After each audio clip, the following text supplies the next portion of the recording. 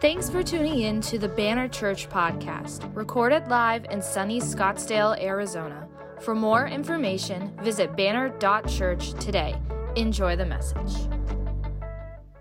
Good job, Stephen. Just these tall, handsome men of God. That's what it's all about, bud.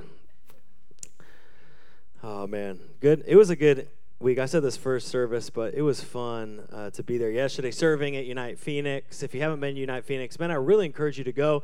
You might see us post about it and say, hey, what is this thing that you guys do every second Saturday? And I really want to encourage you. It's an awesome opportunity to come and to serve. And if you've never served, then you might not know that it's a blessing to be a blessing to others. If you've never had that opportunity to really speak in other people and encourage them, and honestly, simple ways that have huge impacts. And there's a lot of incredible organizations around this valley who are full of the Spirit and who are doing incredible things for the kingdom. And it's a blessing, even if you just come in to clean a window or like wipe some shelves down or sort clothes. And it might seem so small, but it is massive. It's many small things that God uses to bring about great big things for the kingdom. And I love that about our Lord. It's not like, oh, you're too small, or your giving is too small, or your service is too small. He sees like the widow's two little coins, and is like, that's exactly it. That's the heart. And I think sometimes, I don't know about you, but I had a really emotionally exhausting week, and I probably could have got away with justifying not going. I think I could have swung it and been like, hey, this is the week I've had. But I was like, man, I know something, and I want you to know it, that when you go serve, you will be refreshed. I know that sounds backward. If you've never served, this sounds crazy to you. But trust me, try it. When you serve, you might be physically more tired, like, I worked hard and it was a lot. But spiritually, emotionally, you're encouraged. It's renewing to be a part of what God's doing. So I want to just encourage you guys, if you haven't done that, to come check it out, because it's honestly a really good time. It's a blast. So second Saturdays, come to Unite Phoenix. But I also wanted to announce something fun. I saw Gabe and Melissa were here, and they just got engaged. So shout out, wave the ring around, show everybody. Nice. There we go. So if you see her worshiping with her hand up, like in the middle of the sermon, it's just a flex. Like, that's fine. But awesome. Super excited for you guys. Congrats. Excited for that. I just love this church. I love what God is doing. It's been great to see over this past season what the Lord has been doing. This morning is a really interesting day. As we begin a new series. It's a very important day for the history of this nation because it's September 11th. And it's not all the time that it falls on a Sunday, but when it does fall on a Sunday, I think it's very important for us to take a moment and to remember, one of the most significant moments in our nation in modern times, and to remember not only the lives that were lost, but the lives that were given in sacrifice for the lives of others. I think it's important that, though we say never forget, that we actually don't forget, and that there's important things that happen that day and the following weeks and months that are important for the next generation to remember. And it's really quick that as generations we forget things. I was talking one time, this was a while ago when I was helping out at a youth event, and I was talking about September 11th, and some kid said to me, man, I wish I was alive in your time. And I was like, you are alive in my time, right? Right? But there's something about memory. I think that we can move on, and we say never forget, but, we do forget. But I think it's important that we take time to remember and not only be thankful to live in a place where there are brave people who run into burning buildings, but I think also to remember that following the events of 9/11 as they were impactful visuals and trauma and loss, and we found out just how connected actually everyone is to each other, that many people knew people or knew people who had people there. It's surprising how short the level of connection really is, and how connected we are really to something tragic in our nation. But the thing that I really remember is that for a very clear period of time, the church was committed to praying for this nation, that we were united in prayer, that our bubble of comfort was burst by the brutality of life, and in so doing, it brought us to our knees before the cross of a good God who brought healing and restoration. And I think it'd be fair to say the most honoring thing we could do is to remember in prayer and to be the kind of church that prays for unity of this nation through Jesus Christ. And so let's take a moment to begin today in remembrance to pray not only for those who are suffering loss today, continued from that moment, but also that there would be unity for the church in prayer. Dear Jesus, we pray this morning. And we thank you, Holy Spirit, that you're with us. And God, we thank you that you're with those even today who suffer loss. And I pray you would comfort them. I pray you would be near to them. That though for many it was 2 decades ago, for some it feels like it was just yesterday. And God, I pray, just like we prayed in response to September 11th, 2001, God, I pray you would unite your church in prayer and fervency after you. God, that we would pray for healing in this nation, that we would pray for restoration to your word and to your character and to your principles. And God, you would bring peace to this nation by the power of the Holy Spirit. In your name, amen. Amen.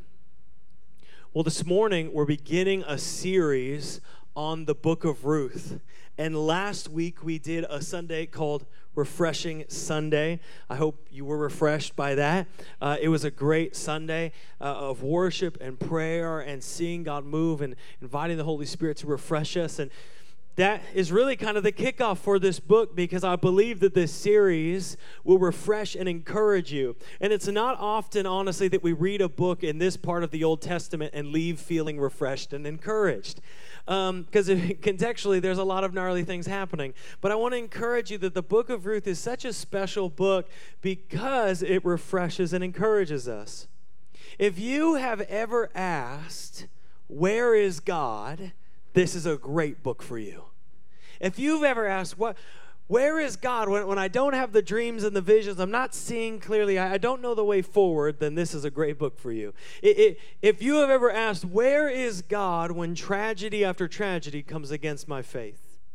If you've ever asked, is a life of integrity in tough times actually worth it? If you've ever asked, can anything great come out of my ordinary life of faith? If you've ever asked, how can I actually be refreshed and encouraged in a difficult life? Then I want to encourage you, this book is for you. This book is encouragement. It's not just encouragement for those going through trials. It's encouragement for all kinds of people who are asking these questions about how God operates even amidst suffering. And so there's a big idea that we're going to see today as we look at Ruth chapter 1. And normally I would save it and for kind of the pinnacle moment of the sermon, but I'm just going to give it to you right now ahead of time, the big idea as we're looking at today, because I believe it's so important. I want us, if we can, to grab a hold of it as soon as possible to inform our understanding as we read Scripture. And it's this. You ready? Thank you, wife, and other people I pay. Are you ready? All right, awesome. See, I know you guys love us. Yeah, we're in this together, guys. We got 2 hours of message. No, I'm just joking. We got like 20 minutes. It's this. God works for good even in the worst of times. There is a principle in Ruth and in history and church history and Jesus Christ and in your life too, that God works for good even in the worst of times. I want to jump to the book of Ruth. Would you jump with me? The book of Ruth is right after the book of Judges. So if you go to the Old Testament in your Bible, you go Joshua and you go Judges. It's this really small section. So you probably, in this moment when you're like through the pages, you probably went past it. You got to go back a couple pages. And it's Ruth. But the words will be on the screen, so don't worry. But Ruth chapter 1, I always encourage you to follow along with your Bible if you got it. But Ruth chapter 1, it says this. In the days when the judges ruled, there was famine in the land. A man of Bethlehem of Judah went to sojourn in the country of Moab, he and his wife and his 2 sons. Okay, let's stop there with verse 1 real quick. So the book of Ruth follows Judges in your Bible. If you go in biblical order, the book of Ruth follows it. But the book of Ruth is occurring during the time of the Judges. So it's during the period. So if you go read the book of Judges, the book of Ruth is happening during this period of time. And The time of the book of Judges was a period of about 400 years that came after Israel went into the promised land. So, Moses and the sea and then the wilderness for 40 years. They get into the promised land. Joshua leads them and he's like, hey guys, go into the promised land. Get rid of all this demon worship and crazy stuff that's happening here. All these gods that you for some reason continually choose to serve, even though how you worship them is by sacrificing your own children on fire. I don't get how that's enticing literally at all. But he's like, go in, get rid of all of that so that you can take the land. And they go in and they do about a solid 60% of that work, which if you've ever had any disease, like let's say cancer or something, 60% is not what is needed. 100% is needed. And so they go in and they do part of the work. And so the book of Judges is really about the leaders who were raised up during this time after the death of Joshua. And if any line sums up what's happening right now in the book of Ruth, it's the final verse of the book of Judges before we get into the book of Ruth. And it says this: in those days, there was no king in Israel. Everyone did what was right in his own eyes. That's called anarchy, right? Anarchy. And anarchy, if you were like one of those punk rock kids that grew up and you spray painted those A's all around but then went home to suburbia, right? Anarchy might sound like a good idea to you, or you spent $60,000 on a university education, but you're like, anarchy, right? Sure, it sounds good on Reddit, but in reality, it's painful, crazy, chaotic, explosive, right? Like none of us, I hope, want anarchy right now, right? But that's essentially what they were facing at the time. Was total anarchy. It was a really dark time in Israel's history. And there was this formula that would happen, is that the people were called to walk with God in relationship with Him, and He would provide for them. And they would sin, they would turn against Him. And God would send prophets to tell them to turn. They would murder those prophets. And so then God would send judgment. They would go, wait a second, we don't like this. They would cry out to God. God would raise up a judge. That judge would go in to defeat an enemy. I mean, some awesome judges, all kinds of great stories. Samson, for example, was a judge, would go in and they would defeat the enemy, and the people would be restored. They would go, yay. And then like 6 months later, they would be like, yeah, no, we're out. And they would go back to sinning. And they would be in this cycle, and that is the cycle of the book of Judges. The book of Judges is simultaneously one of the more encouraging and more depressing books of the Bible. Don't read it if it's raining outside. That's all I'm saying. And they would be in this cycle for a long time. And I think if we looked at the people of Israel and we compared them to what God said their purpose was, we would say they are failing. Right? In fact, maybe even God's purpose for them is failing. Because God's purpose was that they would display His righteousness and His glory, not sacrifice their children on fire to Molech, right? That was not His model. His model was not that they would turn from Him, walk from Him, that they would be involved in all kinds of horrific, atrocious acts. That wasn't His plan for them. That wasn't His purpose. It's that they would display His righteousness and glory. And so if you look back at them, basically in Judges and even later in the kingdom with all the different kings, you would say, not going well, right? Not succeeding. But I think the book of Ruth shows us something important about God. And it's that evil cannot overturn God's purpose. And even when we don't see God working, He's working. Amen? And that God works for good even in the worst of times. I'm going to keep saying that today. That God works for good even in the worst of times. And it is, interestingly enough, it's usually those moments where the enemy thinks that he has won with such overwhelming fashion that the clear and defined work of God is revealed. There's a reason that Mao Zedong stands up and declares that the church has been destroyed, only to have like the great tsunami of faith, his country enveloped by the gospel in one of the greatest gospel movements of all time. There's a reason that though after the spring of Iran, where people are persecuted and Christianity is run out, that the people go, they discover Christianity, they bring Christianity into Iran, and one of the greatest movements is among Persians and believers, right? Some of you are like, it is? Yes, take hope. Have hope. Because the news is like, it's so dark. But there's something you need to know about God if you didn't know that God is working for his good purpose even in the darkest of times. Let's jump back to Ruth. Are you still with me? Okay, awesome. Ruth, chapter 1, verse 1. Ruth is actually kind of a short book. You can probably read the whole thing, about 25 minutes. They're doing fine back there. They're playing a game. Don't worry if you just heard your child scream. They're fine. Ruth, you can read it probably in 25 minutes, but we're just going to do chapter 1 today. Ruth, chapter 1, verse 1 says, "In the days when the judges ruled, there was famine in the land. And a man of Bethlehem in Judah went to sojourn in the country of Moab, he and his wife and his 2 sons. The name of the man was Elimelech," great name, "and the name of his wife Naomi. And the names of his 2 sons were Mahlon and Chilion." Also great. I mean, if you're having a baby soon, Chilion, consider it. Chilion fry. Here we go. Chilion fry. That sounds like a Wendy's meal. All right, back to the Bible. Stop distracting me, Megan. We're trying to talk about Jesus here. They were Ephrathites from Bethlehem in Judah. Bethlehem, important name. They went into the country of Moab. Someone say Moab. And remained there. But Elimelech, someone say Elimelech. I know you want to. See, it feels good. The husband of Naomi died, and she was left with her 2 sons. These took Moabite wives, and the name of one was Orpah, and the name of the other Ruth. They lived there about 10 years, and both Mahlon and Chilion died, so that the woman was left without her 2 sons and her husband. There's a lot happening in there, right? So the first thing we see is there's famine in the land. Now, does all famine that happens in lands, countries, places, nations, come from God? No. Right? If a country's having famine, it's not because God has judged them, but Israel's relationship with God was unique as they were his people. So if there's some nation somewhere right now, there's a huge famine in Africa. Is God judging Africa? No. Right? There's famine. That's how the world works.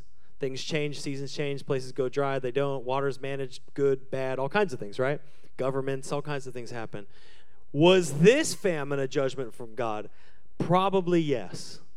Based off what is happening in Judges, this famine is a direct judgment from God because the cost of people's sin turning from God is greater than the cost of famine. He's saying, would you return to me so that I can restore you to being my people? Leviticus 26:3. God says, if you walk in my statutes and observe my commandments and do them, then I'll give you the rains in their season, and the land shall yield its increase, and the trees of the field shall yield their fruit.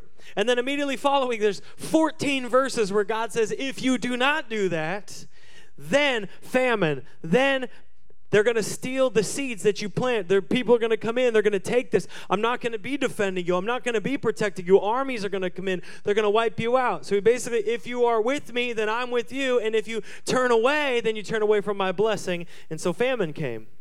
And so Elimelech, someone say Elimelech, facing famine, decides to go to Moab. Which you're like, oh, that makes sense. Go where there's food. Problem. There's a problem. Because this is a huge deal. Because remember, famine was meant to have the people of God return to him and repent and worship him and follow him. But instead, Elimelech, not everyone, just Elimelech, goes to Moab, the very place with the gods that they're worshiping instead of the God of Israel, who they should be serving. Right? He goes to the reason there's famine. Think on that. He goes as God literally clearly says, Judges 10, people of Israel did what was evil in the sight of the Lord and served the Baals and the Ashtoreths, the god of Syria, the god of Sidon, the gods of Moab. And they forsook God and did not serve him. So Elimelech goes to the place of Moab.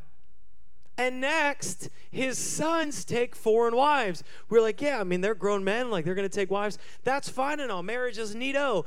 But God very specifically told them, do not take foreign wives. Why? Was it just some, like, deeply rooted religious xenophobia?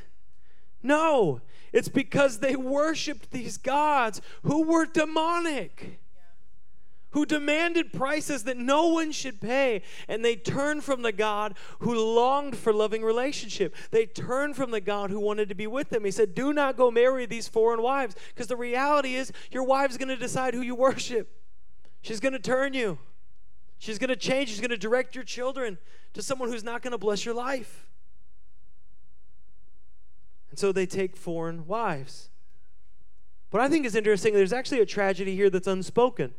So the father dies, Elimelech dies, but there's another tragedy here. They take wives. It says they're there for 10 years, but you know what it doesn't ever mention in the scripture that they have? What is that? Children, right? They don't have children. They don't have children. That's a tragedy right there. The husband dies. There's no children. There's no more children. There's no children with these wives that they've taken. And then the final tragedy is all the men die. The husbands die. The sons die. Have you ever in life felt like it's just like one wave after the next of bad things? I'm sure you've had that season. I've had that season. You're like, what is coming next? I remember in kind of the height of COVID, it was like we weren't even over that. And people were like, what's the next thing? Where we live with that fear, like, what's next? I remember there was a time in my life where it felt like, you know, it's like when it rains, it pours, but this is like an absolute hurricane, right? Ever felt that?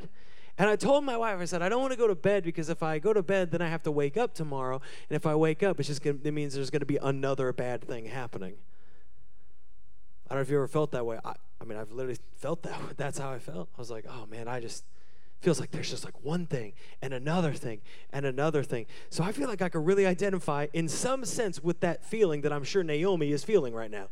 It's like, oh my gosh, like there was famine. We left our home. Then my husband died. But good thing I got some sons, and they died, and they didn't leave any kids. No one has kids. We're all alone in a foreign land. It's like, what else is there, right?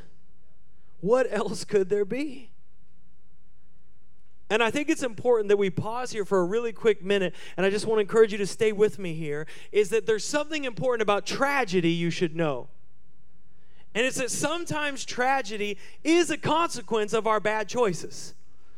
Right? Sometimes we make choices that fly in the face of wisdom. Right? Sometimes in the face of godly wisdom. And the reality is when you make unwise choices, I mean, every choice has a consequence, but when you make unwise choices, there's consequences, right? If I tell my kid, hey, don't touch the stovetop, it's hot, and they grab it, is that the judgment of God, or have they made a really bad choice, right? They made a bad choice. They've chosen something, and it was a bad choice. This would be, in the modern terms, play stupid games, win stupid prizes. Has anyone ever played stupid games before in their life? I have. Won some bad prizes. In the carnival of life, those are the things in the back of the carnival. You don't want to win those prizes, right?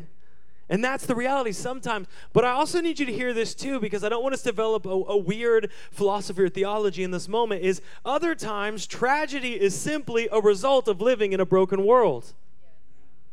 Hear me. Tragedy is sometimes the result of living in a broken world. I know that this is the Western world. We have money. We have comforts. We have scientific advances. We have all kinds of things.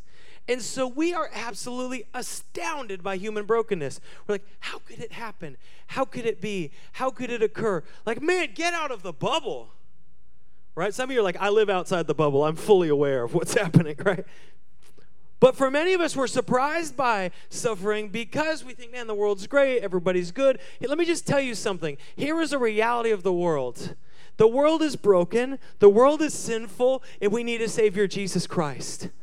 Now, the world has lots of exciting, beautiful things. Nature is incredible. I mean, when's the last time we went on a hike? You're just like, wow, creation is so great. Like, friendships are amazing. There's lots of beautiful things in life. There's lots of beautiful things, but the world is also profoundly broken. The reality is many times in life you will step back and just look at the world and go, man, the world sucks.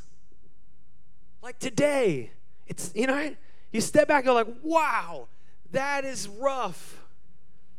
Travel around the world, you see a lot of people live in that all the time.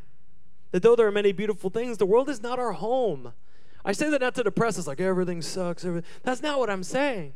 I'm saying that because the world is not our home. God created Eden, but man, we destroyed it with sin. The world is not our eternal place, and that we can find peace, we can find rest, we can find hope here, and I love that. Our eternal hope, our eternal peace, our eternal rest can only be through Christ Jesus in his kingdom forever, which means in this world you will have trouble, but take heart, for I have overcome the world, as Jesus says. He said, you will have anxiety, you will have trouble, but cast your anxieties onto me, for I care for you. This is not our home. But I say all that to say about suffering because I think it's important, and I hope you're with me, that just because you're suffering does not mean that God is causing you to suffer or has brought his hand against you or is punishing you. And can we just say, church, let us not look down on those who are suffering as if they have done something to incur the wrath of God, as if we have not all made bad choices, of which many we are graciously blessed enough to not have endured the full weight of the consequence of that. Some people have made the same decisions but have ended up in entirely different places, and woe to us if we judge them for that. But the reality and the blessing is maybe you're in tragedy and suffering because of nothing of your undoing, but the very fact that we're in a broken world. Or maybe, if you're being honest, you're in suffering and tragedy because you made some poor choices. Can I just tell you, God loves and has a plan and purpose for your life no matter which one of those you're in today. That God is still working for your good, even if you feel like, man, I have messed it up. I have ruined plan A. I've ruined plan B. I've ruined plan C. I've ruined plan D. I've ruined plan E. I've ruined all of the plans. We're out of alphabets. I'm into like Roman numerals now of plans that I've ruined for God for my life. Can I tell you, that's not how God works. There is one plan of God for your life, and that is that you would be in relationship with him, and that he can take any situation as you are in relationship with him, and he can bring beautiful things from it. He can create beauty in your life. Your choices do not override his power, his plans, or his purpose. He's still working. So in verse 6, everyone say with me, amen? Amen, amen. Okay, verse 6. Let's keep going together. Verse 6 says, then she arose, Naomi arose, with her daughters-in-law, and returned from the country of Moab, for she had heard in the fields of Moab that the Lord had visited his people and given them food. Meaning the famine's over. So she set out from the place where she was with her two daughters-in-law, and they went on the way to return to the land of Judah. So the famine ends. God makes a way for her to return. She goes to return.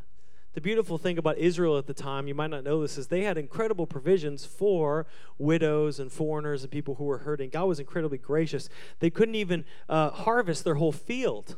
They'd have to leave some. Right? Imagine if God, they couldn't harvest all of their resources. They would leave some so that those who were poor or widowed or foreigners in the land could come and they could eat. So there's all kinds of provisions like that. So they go back to the land because she is a widow. She's a widow. And you might not know this, but in the ancient Near East, being a widow was very likely a death sentence sooner than later because you didn't have protection, you didn't have money, and you didn't have food.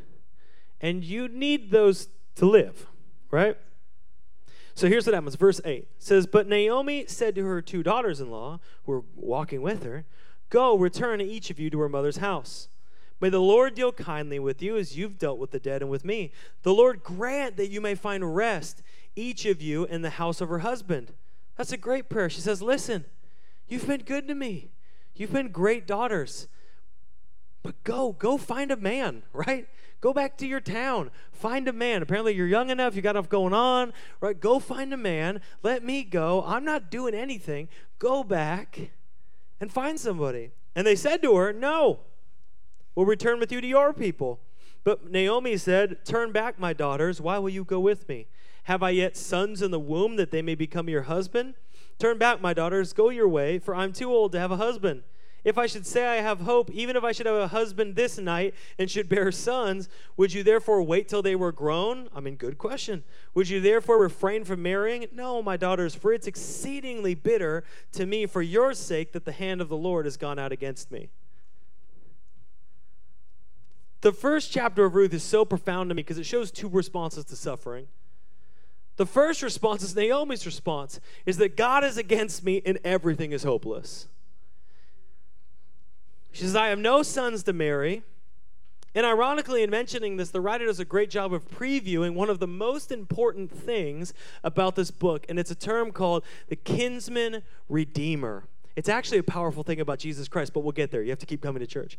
But the kinsman redeemer is a powerful and beautiful thing where, in their law, if a husband dies, then someone from his lineage could marry that woman and continue on the line, continue on the lineage and that relationship. So she would be in covenant with that family. She would remain in the family. That's a big deal, right? She would remain a part of that. The line would continue and continue forward. And so you would hope for a brother or some kind of relative of a certain kind could come and say, I'm the kinsman redeemer, though suffering has befallen, though there's death in this relationship, I will come and restore it to life in relationship and have a covenant relationship with this bride. She will be my bride and I will redeem her. Awesome. So she's introducing this, but what she's saying is like, listen, if I got pregnant tonight, are you going to wait for these babies to like grow up? Like you're going to be old, they're going to be like, I mean, how, right? That's not going to work, right? She said, come on, man, just go. She says, but ironically, she's forgotten about something that we're going to learn later, which is she has a kinsman redeemer for one of these women. His name's Boaz. She doesn't remember she has family. She's like, I don't have anyone. Just go.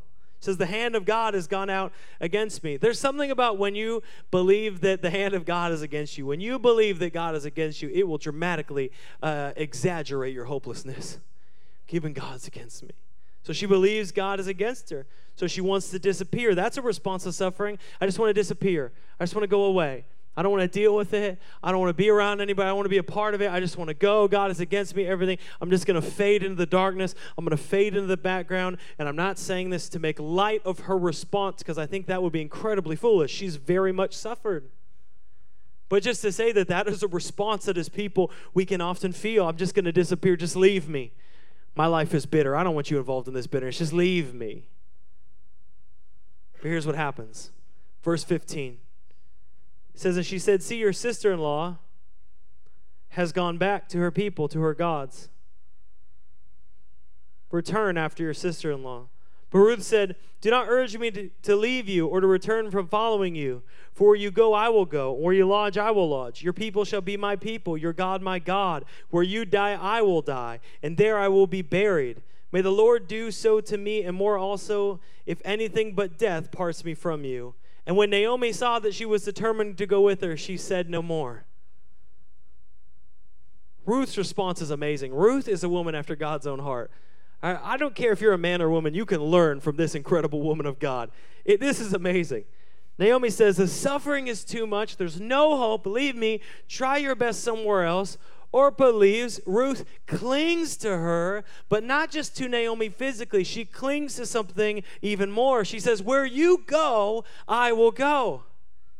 Where you lodge, I will lodge. Your people will be my people. That's a big statement. I'm leaving behind my identity to come and to be folded into your people. Where you die, I will die. That means she's not planning on taking another husband. It means she's committed to her all the way, because if she takes another husband, then she would go to a new family and leave Naomi to be a widow. She says, I'm not going to do that. She says, I'm never going to leave there, in fact. I'm never coming home. A lot of you guys are from other places. You moved here, right? Imagine being like, I'm never going home. That's a huge statement to make. I'm never going to, I'm here with you. Probably won't marry. Probably won't have kids. I'm here with you. But her biggest commitment was, of all those, which is crazy to say, is that your God will be my God. Like she says, your God will be my God. Which sounds really nice, right? We're at church. That sounds good. Naomi just spent the past 8 verses telling us that God has bitterly been against her, right? And Ruth's response is like, that sounds cool, I'm in. Right? Right? Think on that for a second. It's not like, it's like, hey man, like come check out my youth group. It's so great. Like, wow, God is amazing. This is like, God has dealt bitterly with me. I'm stepping into sorrow. And Ruth's like, I'm with you. Yes, you're God, my God. What? Right? There's a lot we don't know. We don't know how Ruth knows about Naomi's God. But obviously we know that Naomi is very connected with God. She understands who he is. She understands his promises. She understands how they violated the principles that he set out for them. But Ruth says, your God will be my God. He's going to be my God too. I'm choosing Yahweh amidst the suffering. That's a powerful thing. Ruth's response to suffering is to cling to God. See, Naomi's response to suffering is to shake everyone off. But Ruth's response is to cling, to hold on to. Remember, she had suffered too, right? Ruth had lost her husband. Ruth had lost her father-in-law, and now she was losing her family. She lost her sister-in-law, who's now left. She has no children, so she in many ways probably believes she's lost her future, her home, her wealth. I'm sure she had dreams. I'm sure she had passions. I'm sure she had desires for her life, and now those are gone. Ruth has also suffered loss, but her response is to cling to God in a powerful moment of commitment. This is why I find Ruth to be so amazing. She had faith to see beyond her current struggle. She was not so locked in with the comforts of the world, with her home and the place she had been. And so she pressed in to commitment. She left them for commitment. She had courage to step into the unknown, people that were unknown, a language that was unknown, a place that was unknown, a future that was unknown. But she pressed into the unknown. She had a radical commitment to the relationships appointed by God. She had a radical commitment to Naomi. It says she clung to her. Man, some of us, like we need some Ruths in our life who in the tough times will cling to us and lead us towards God. Some of us, we need to be Ruth for somebody. We need to be the kind of person that says, no, I'm not going to let you walk off into isolation. And I know you're bitter and I know you're frustrated, but come on, like we serve the same God. God, may we all be blessed with that kind of spiritual grit in the face of suffering. Says, I don't know what's up ahead. I don't know the way out. I don't know the answer, but I'm going to trust in God. I'm going to trust in God. I'm going to trust in Yahweh because Yahweh knows, because Yahweh does, because Yahweh makes a way. I'm going to trust in him. So it says the two of them went on until they came to Bethlehem. You still with me? Amen? Yeah. Amen? Okay, good. And when they came to Bethlehem, the whole town was stirred because of them. Right? They'd gone away for 10 years, and they show back up Naomi and some foreign girl. Right? And the woman said, is that Naomi? She said to them, don't call me Naomi, call me Mara, for the Almighty has dealt very bitterly with me. I went away full, and the Lord has brought me back empty. Why call me Naomi when the Lord has testified against me, and the Almighty has brought calamity upon me? It says in the next verse, it says, and they entered in on the first day of the harvest. Here we have Naomi's response. Man, my life is bitter. My life is empty. I went away full. I came back empty. Can I ask a question? Did Naomi actually go away full and come back empty? I mean, I know she says it, but lots of people say in Scripture, right, they're talking, and their example isn't like a perfect example of God's word, right? They're saying it. It's like when Joseph is trying to decipher his dream and his father comes in and gives an interpretation. Like, these people are not living in closeness with God, and we're just like, oh yeah, that sounds about right. Why? It's not right. It's just their worldly perspective. This is Naomi's worldly perspective. And we're like, okay, so yes, this must be true. No, this is what she's saying. This is her experience. I went away full, God brought me back empty. But here's my question. Did she go away full? Were things going well? I mean, I've never fled my home during famine, but I'm imagining the opposite of famine is full, right? Is there, if you're in a famine, again, I'm not a famine expert, but you're not eating a lot, You're probably not full. You're definitely not rich in an agrarian society, right? And you, right? Like, you left. It was not going well. You left. And then you came back and you said, I'm empty. Yes, I'm not diminishing her loss. She has suffered greatly. I'm just talking about her perspective here for a second because I'm an outsider. I'm looking at it. She said, I came back empty. I think that's interesting. Well, first of all, the famine's over. It says they came back on the first day of the barley harvest. Like, they come back and harvest is happening. So they're not empty for harvest like they were when they left. And also, who is literally right next to her? Ruth. Right? Now, Ruth sounds like a solid gal, so I'm sure she wasn't offended by this.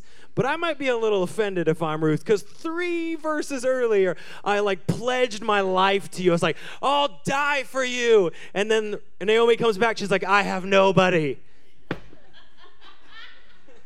Right? See, we laugh, but we do this. I don't have any friends. And the other person sitting at the coffee shop with you is like, cool. Right? I've had people come to this church to tell their friends that they're leaving because they don't have any friends and not catch the irony in that at all. I don't know anybody. Thanks, man. Appreciate that. No one's there for me. Like, we're literally hanging out right now. I mean, I'm getting the scene. I'm not enough for you, but ouch, right? And here's Ruth with her.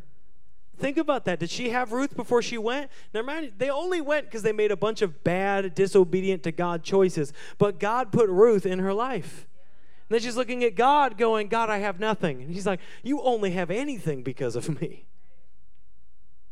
But that's the way we can be. Why? Because hopelessness can blind us to the mercies of God. Here's the thing about hopelessness. And I'm not saying all these things in jest, though there is, as we step back, sometimes a illogical nature to our decision-making here because it's so emotional. So there is some jest in that.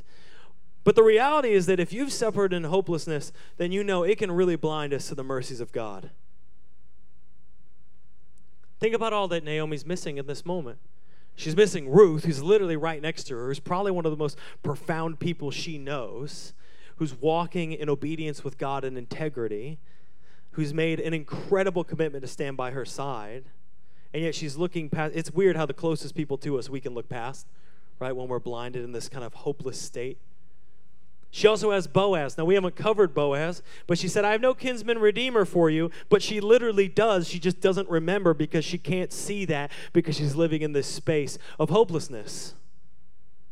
Also, what she doesn't know and can't see is King David. How many of you ever heard of King David?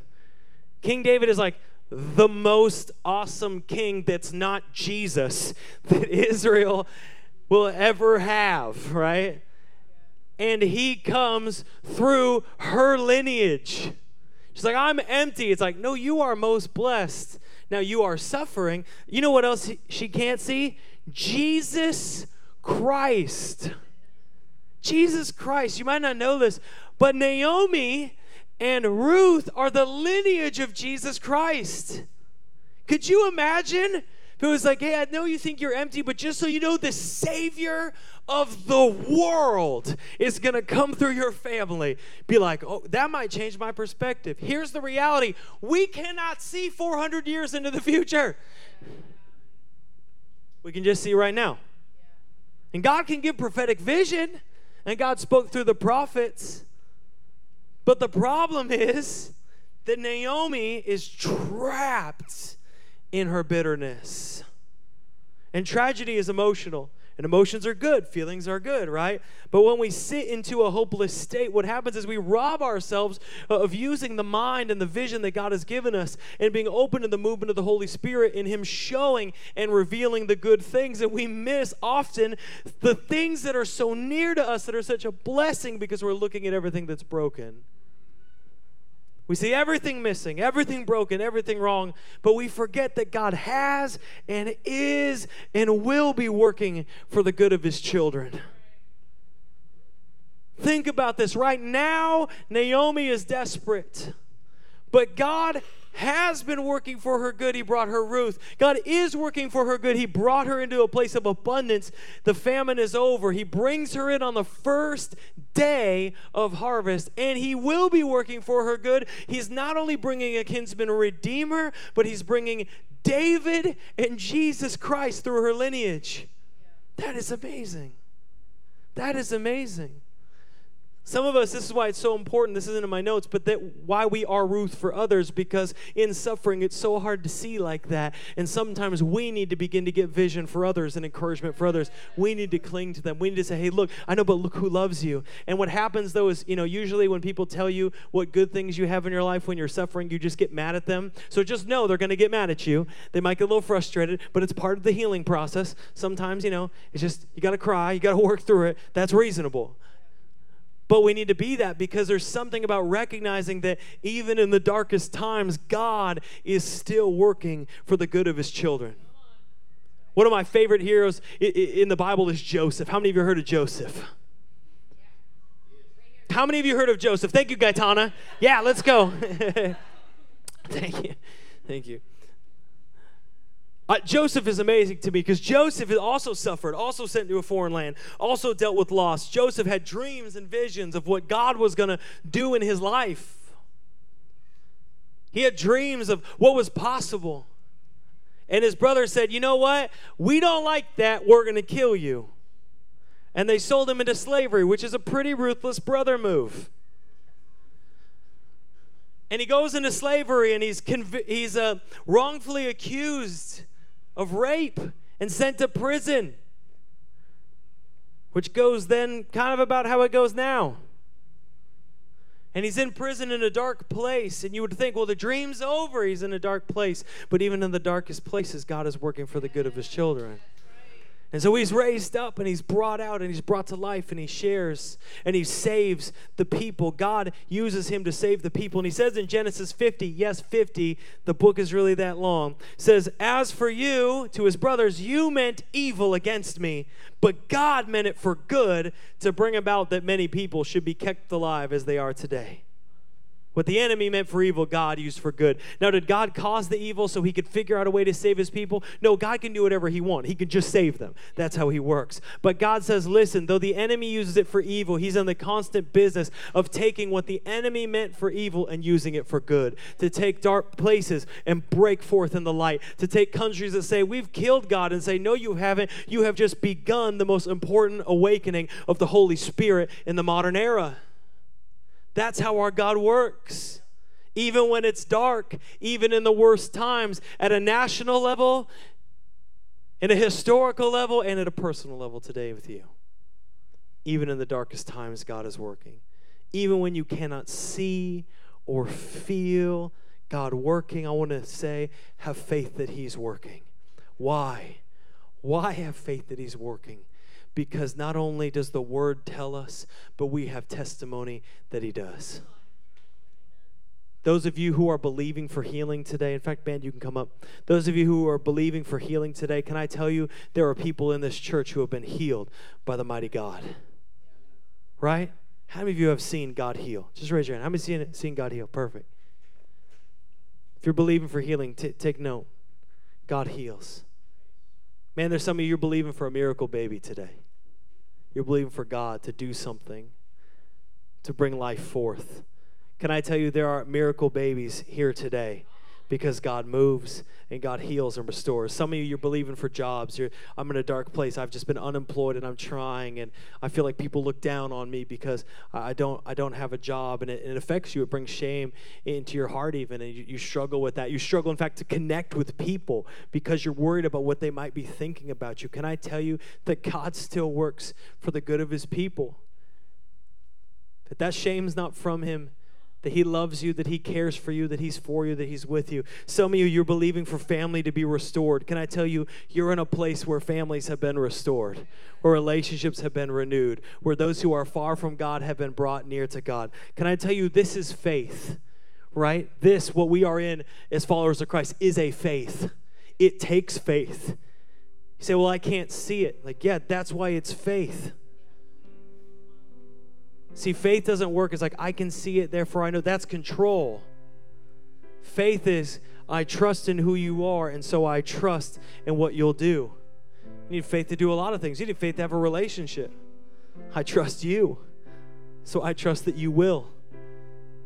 We have to have faith to have a relationship with Jesus Christ. I trust you, so I trust that you can. I trust that you will. That's why Hebrews 11 says faith is the assurance of things hoped for and the conviction of things not seen. There's a conviction that says, God, even though I don't feel it, my faith transcends my feeling. We cannot be ruled by feeling, but we can submit in faith to God. And the beautiful thing is, even when we're feeling anxious, when we're feeling upset, we're feeling like nothing will ever change, when we submit in faith to God and say, God, I cling to you like Ruth, I trust in you, He brings us peace for that feeling of anxiety. He brings us joy in that place of hopelessness. Isn't God amazing? He's amazing. And so the beautiful thing is today, if you are in the place of saying, man, I feel like I'm in a situation where it's surrounded by fear or darkness or difficulty, or maybe you're one of those people you're like, man, I'm just afraid of what's next. Like what's I do not hope for the future. I'm afraid of what's next. Can I just tell you, trust in God and He will give you rest and peace. Because despite the worst of times, God is working for the good of His children.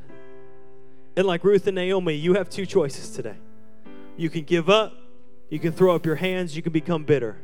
You can isolate from God and others.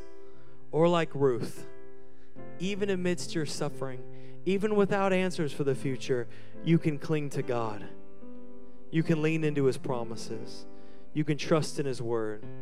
You can receive the hope and healing and joy that comes through Him. You can be refreshed and encouraged by His Holy Spirit present with you. See, it's not about denying the struggle in the world around us, but by submitting to God that we receive peace and joy. The question is, will I actually trust God and put my faith in Him today amidst my circumstances?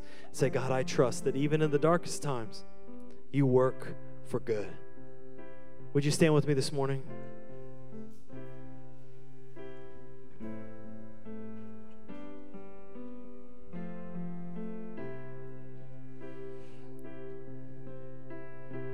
Even in the worst of times, God is working for good. Hear me today. Even in the worst of times, God is working for good. This last week, I officiated my sister-in-law's funeral on Tuesday. This was an interesting message to write on Wednesday. But I officiated my sister-in-law's funeral, and she died suddenly, tragically. She's a few years older than my wife, and we flew up to Seattle and to preside over the funeral, and I was very ready in the beforehand to do it, but in the moment I was overwhelmed by loss, and people ask a lot of good questions about loss when they're suffering. And my father-in-law is just such a man of God. I love him so much. He got up and he spoke the truth about leaning on the Lord. When you mourn, when you suffer, when you struggle. And I saw the peace that not only it brought to him, but to his family. And some of you, you're leading families during difficult times. And can I just encourage you, the greatest peace you can bring in your family is by you personally today leaning on the Lord and saying, God, I trust in you, and allowing the Holy Spirit to minister to your heart. Can I tell you right now that God in many of your lives is laying the foundation for greater things to come right now. He's preparing the way for life to burst forth. He's preparing the way for good things to come about and to happen. But right now, our hearts, what we need to do is say, even God, even if I don't see it, I'm going to trust in you and have hope in you. So I want to pray for you today. Would you just bow your heads, you and Jesus, right now? And the band's going to sing this song. And David wrote this part that says, surely I'll see the goodness of the Lord in the land of the living. Some of you are here today and you've been going through struggles and difficulty. And right now you just need to speak in faith over your life. Surely I will see the goodness of the Lord in the land of the living. Surely I will see the goodness of the Lord in the land of the living. And I'm going to invite you in just a moment to respond in worship and to have a moment with God. But right now, wherever you are, if you're here and you're saying, I'm in the struggle, I'm facing difficulty, and I'm just praying, God, stir up my faith that I could trust in you. If that's you, would you lift your hands? I want to pray with you today. If you're saying, God, I'm facing difficulty, I'm facing struggles, and I'm praying this morning, God, show me, reveal, give me faith that you're working even when it's hard. Let me pray. God, I pray right now by the power of your Holy Spirit, I thank you that in every circumstance you're with us. I pray in every circumstance that you are for us. So God, I pray even in the difficulty, even in the struggle, God, I pray right now that you would touch every heart by the power of your Holy Spirit, that they would know, like we've been saying this whole service, that they are precious and loved by you, that you are with them, that you are working good things. And even though there's difficulty, God, that you bring about and you will bring about an abundance and a joy and a peace on their life. You have not left them. You have not forsaken them. And God, I pray right now an abundance of joy upon them by the power of the Holy Spirit. As they say today, I trust in you. I lean against you. Let's worship the Lord. Thank you for listening to the Banner Church podcast. We hope this message was impactful for you. Check the episode notes to visit our website, follow us on social media, and subscribe to our podcast. We'll see you again next week.